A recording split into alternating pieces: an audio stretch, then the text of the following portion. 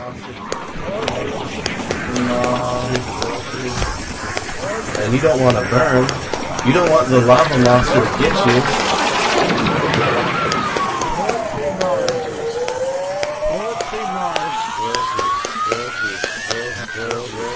Have a yo-yo. Have a yo-yo. Have a yo-yo. Poetry night rings through. On Monday, February 4th, we said. Okay.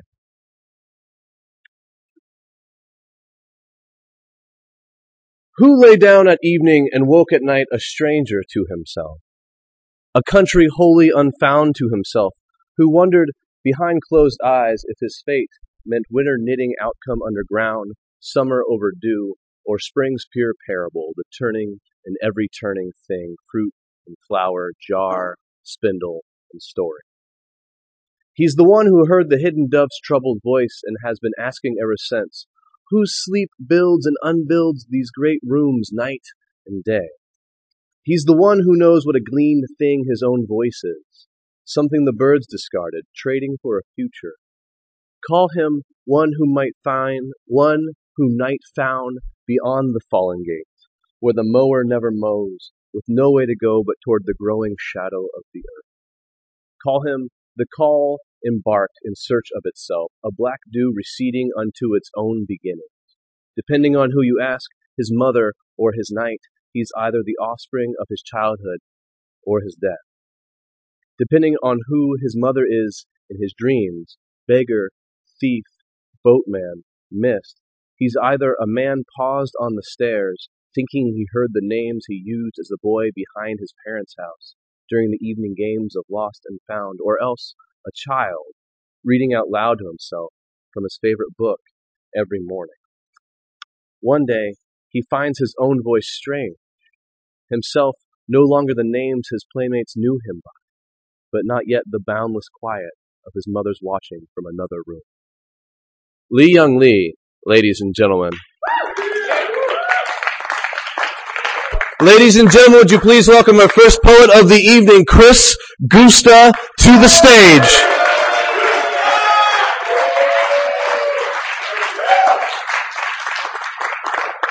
Hello. So I'm going to read 3 short poems. This first one is by Tao Lin. It's called My Favorite Book of Poetry Right Now. I want every poem to be weary with itself and afraid of the world. I want all the line breaks to be where you naturally pause. I want every last stanza to not be there. And I don't want any happy poems for variety because that is selling out. I don't care how little money you make because selling out is a figure of speech. And I don't think you should lie to me with any nature poems because you know you don't think sand is beautiful. Unless you're in a good mood, which you never are. And I don't want any acknowledgement page because you don't have any friends.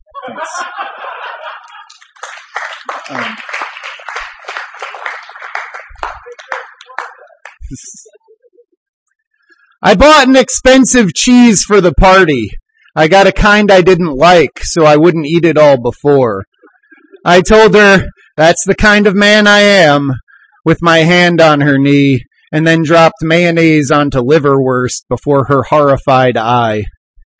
It's a strange snack food time of life. Later, I'm pretty sure she'll kiss me anyway, even though she thinks I'm kind of gross not to have to go back to her apartment, the same way I still can't get my mind off that cheese. And this one. I am much more sun people than you are. I am also much more fog people. Your hand can cover your eyes. Getting out of bed at 1 p.m., you are left with so much to regret, like Canada. By the time these notes are assembled, the stomach pains are hopefully gone, but we will both be fat with forgiveness. Please take off your shoes before you come in. Clean the table when you leave. Pleasure is simple if you let it be. Thanks.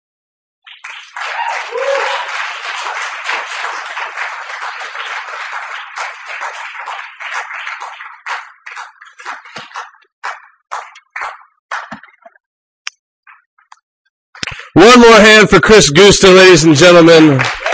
Yeah. Ladies and gentlemen, would you please welcome Malcolm Kenyon to the stage?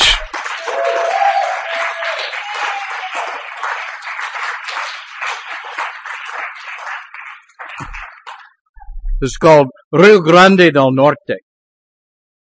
Poets use the river as a metaphor, which depends on where the river is. Desert rivers are both life and death in equal measure. Some rivers have no water.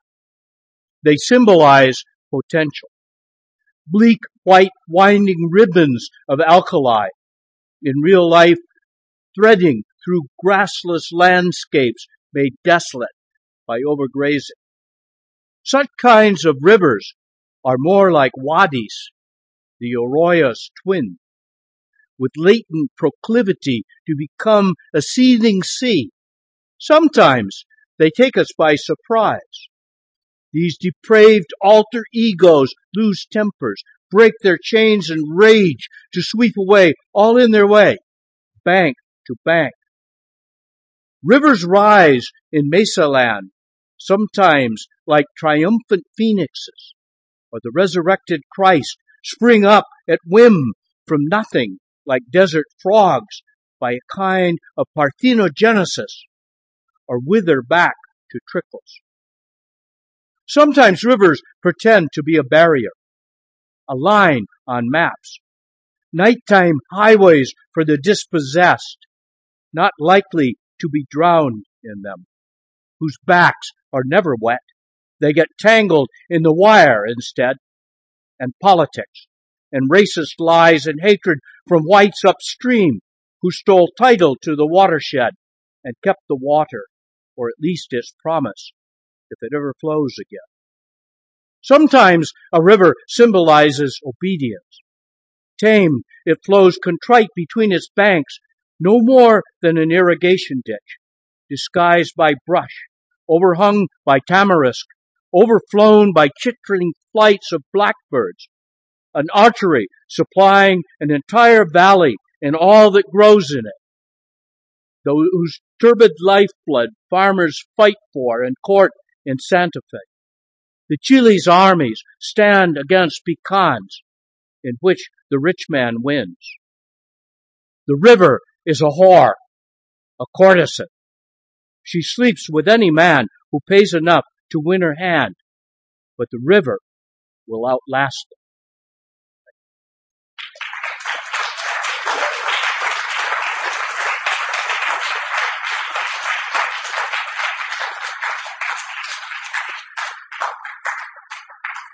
Malcolm Kenyon, ladies and gentlemen, give him a hand. Ladies and gentlemen, would you please welcome Jeff Klinsky to our stage.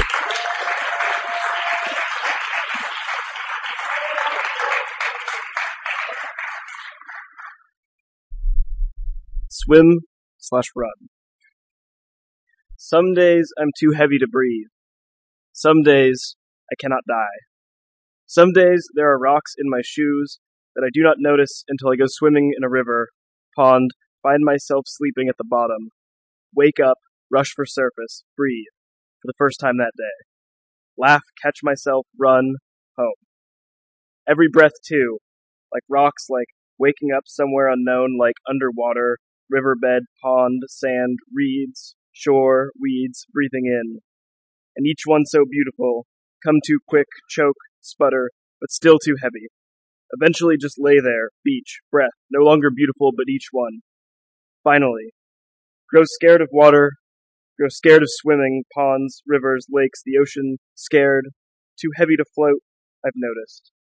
Stick to land, stick to running, home, the riverbed, sand in my hair and fingertips, home.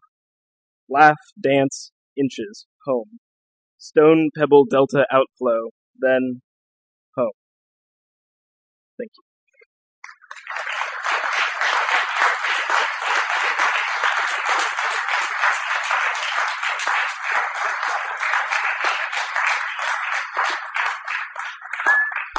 Jeff Klinsky, ladies and gentlemen, give him a hand.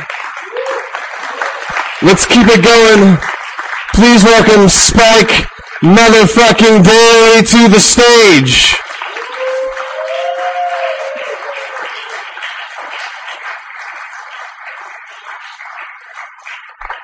This is called Of Course I'm Trying to Fatten You Up. Like Mikage Sakurai, I would be lost without my kitchen. The garlic smell of the cutting board, fingers raw from bathing my dishes after every meal, the microwave singing sweet potato fries. I even count spices like a bachelor's black book. Cinnamon can go anytime, anywhere. She's insatiable. Clove likes to bite, hard. She looks sexiest dressed in red wine and Christmas. Ginger seduced me over tea. Kissed my sweet spot with a whisper in a crowded room and stole my tongue. She's the one I call the most. I get lonely in tasteless air, without the jazz of cutting vegetables, a kettle boiling in honey in a bear-shaped bottle. Lonely without crock-pot pulled pork bubbling as I measure vinegar for the coleslaw. That's why when you visit I leave trails of breadcrumbs drizzled with olive oil. Write love letters in your alphabet soup. Why I trace your name in my cereal bowl smile. Thank you.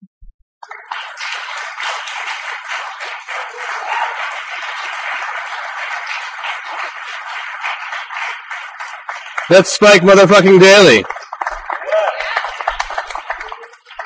Please welcome Jake Tucker to the stage.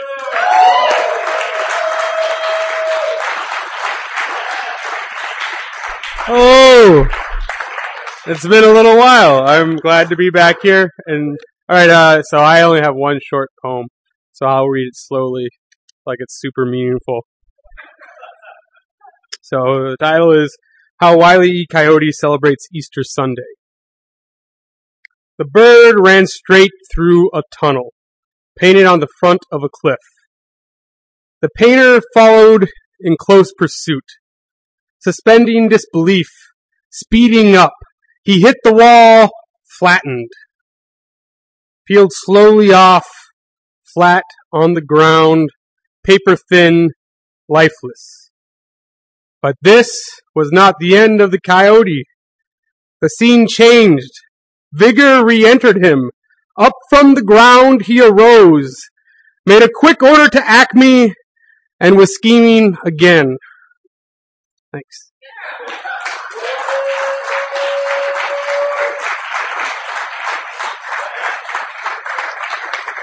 Jake Tucker, ladies and gentlemen, right there. Please welcome Ryan Johnson to the stage.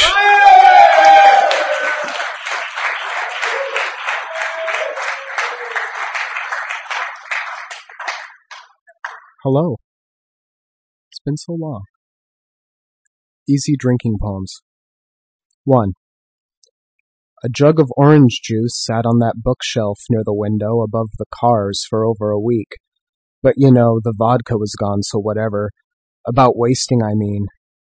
Oh, imagine that as a black and white photograph. 2. The ferns and rhododendrons were beautiful. Cops found wine in plastic cups, and I lost one friend to the darkness of manicured gardens. One friend stuttered, and one friend was irresponsible with his underage girlfriend. The night was warm. 3. Propped against fences, knives on the deck, cigarettes under the sofa, pissing in the driveway, snakes in the shoes, groping neighbors of the one you love. 4. I found lawn chair while I was moving out 2 years later. There was old dust, but this whole time I had been assuming theft. Sons of bitches. Did they not know of the times we had? Sitting in each other, drinking rail under the fireworks and quieter things? 5. Thought I saw you walking past Spank last call. Those shoulders glowing like new fish transluserating. The path rolled witch about with your footsteps in booklight perfume, while that one happening grew tendril, all fog and husk, gathering cognatory. I read in neon quiet 27 degrees and time glowing over your head, a thing that which yes, I vomit on the sidewalk, and you are the shadow of tree and car. 6. The ways they search for you is a wandering claw. 7. The nightstand pushed airless against boards that hold bed together, with the drawer I don't know what's inside. That red wine is there. Someone used green paint once on pieces of lumber, the ends of lumber only. Lumber later turned to boards with sheets draped over. Red wine in the glass discovered during a weekend afternoon. Sheets folded over loose and warm, while I think warm over hardwood floors with books and clothes and nightstands. Nightstands holding up old wine, 3 days old wine, in glass and wood everywhere else with table legs and sheets. Communion is a pale and withered lung. Thanks.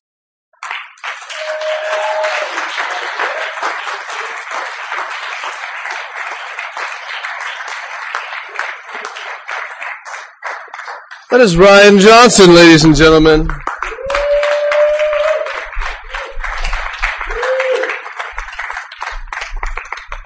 I really dislike this microphone stand. Ladies and gentlemen, would you please welcome the mighty Mike McGee to our stage?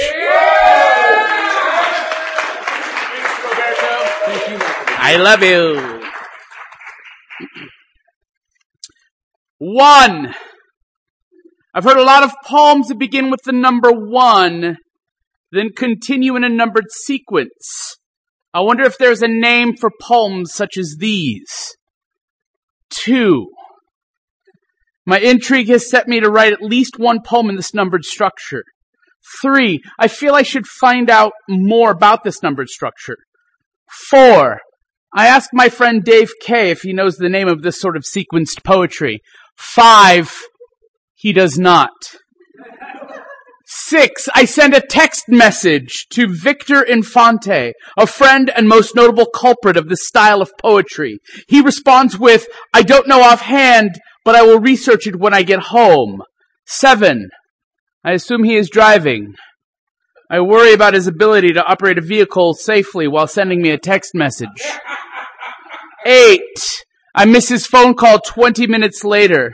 I call him back without listening to his voicemail. He explains that there is some contention in the literary world as to the true name of this style of poetry, but all agree that the sections between the numbers are cantos. 9. This is a canto. 10. So is this. 11. Ezra Pound is notable for writing a long love poem consisting of 120 cantos. 12. That feels like way too many cantos. 13. This style of poetry often feels like an easy way to tie together a bunch of unrelated topics. 14. I am not as interested in this style of poetry anymore. I would rather my poetry had a consistent theme. It would be too easy to veer away from the initial concept of the poem, to maintain the original content, yet allow it to grow beyond the first verse, to express myself while seeking resolve, solution, and or catharsis. 15. It saddens me when pet owners put sweaters and hats on their pets. 16. I still cannot break dance. 17. I should never write one of these poems again since I don't know how to end it. 18. Weird cursing for no reason is hilarious and not a good way to end a poem, especially when it ends awkwardly and abruptly. 19. Shit lips and short boners.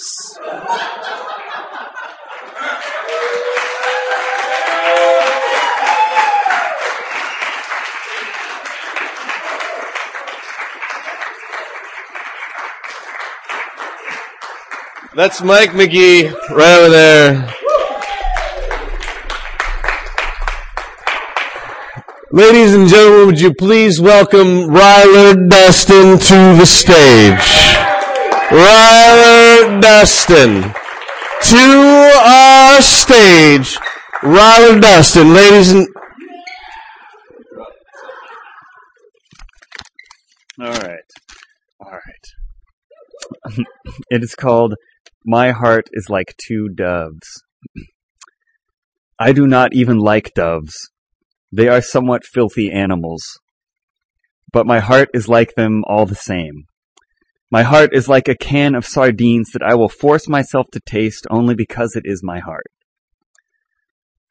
This reeking corpse flower of a heart. This library buried in a mudslide. I used a paperclip to stick her name in me like a pacemaker, but I cannot hear it anymore. My heart is filled with two landmines. My heart is jealous. It has read the works of medieval scholars. Now it knows the liver is the real seat of love. My heart swims in the fish tank of my liver. My heart does push-ups on its knuckles. If I sleep on my chest, I wake up exhausted. My heart keeps irregular time. I think the pacemaker was the second dove. Anyway, the doves are now moles because of the mudslide. I have planted plants over the mud. The moles are fucking with my plants. Petals scatter like confetti. I have become a cemetery for childhood. Walking down the street, I wish I were driving a bulldozer. This is it, this moving yellow fortress of my heart, uprooting trees outside the record store.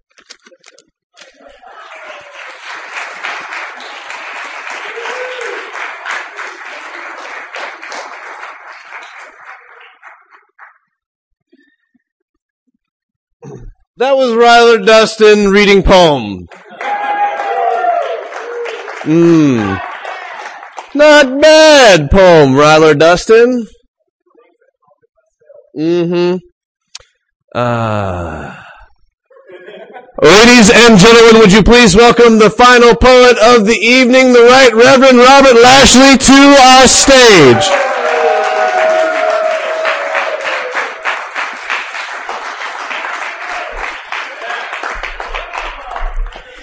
This poem is called Before Uncle Mo's Special Guest Had to Leave.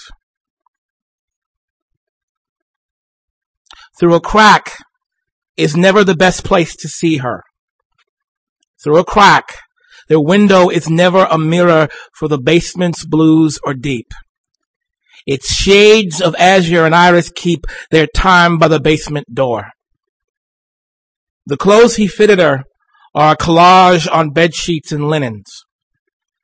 A collage over black and whites on jazz-jointed weekends that lie loosely upon the tiles. That lie loosely over his million bottles and unfinished projects on the floor. Stanzas. Jazz songs. A hymn in her grandson's first Sunday suit that in a fight he tore. The buttons in the shirt her husband wore when she learned of the secretary in Denver. The half-smoked reefer that made her talk of the sea when he caressed the gray of her hair. When he fastens her garter belt, she speaks of their Packard and the air in another life. Thank you very much.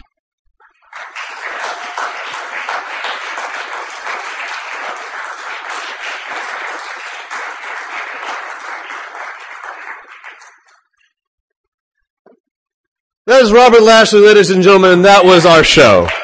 Yeah. Let's have a hand for all the poets who performed for you this evening. They all got up here. I'm clearly not asleep. I'm clearly not asleep. I'm clearly not asleep.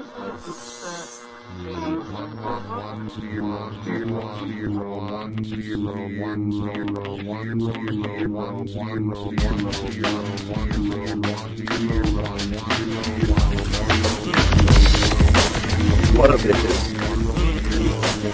What a bitches. What a bitches. We want to be fancy.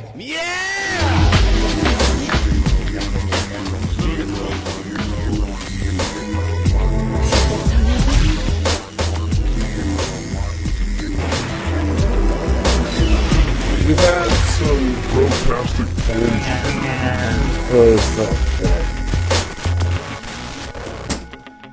It does take work. This mic is a little hot.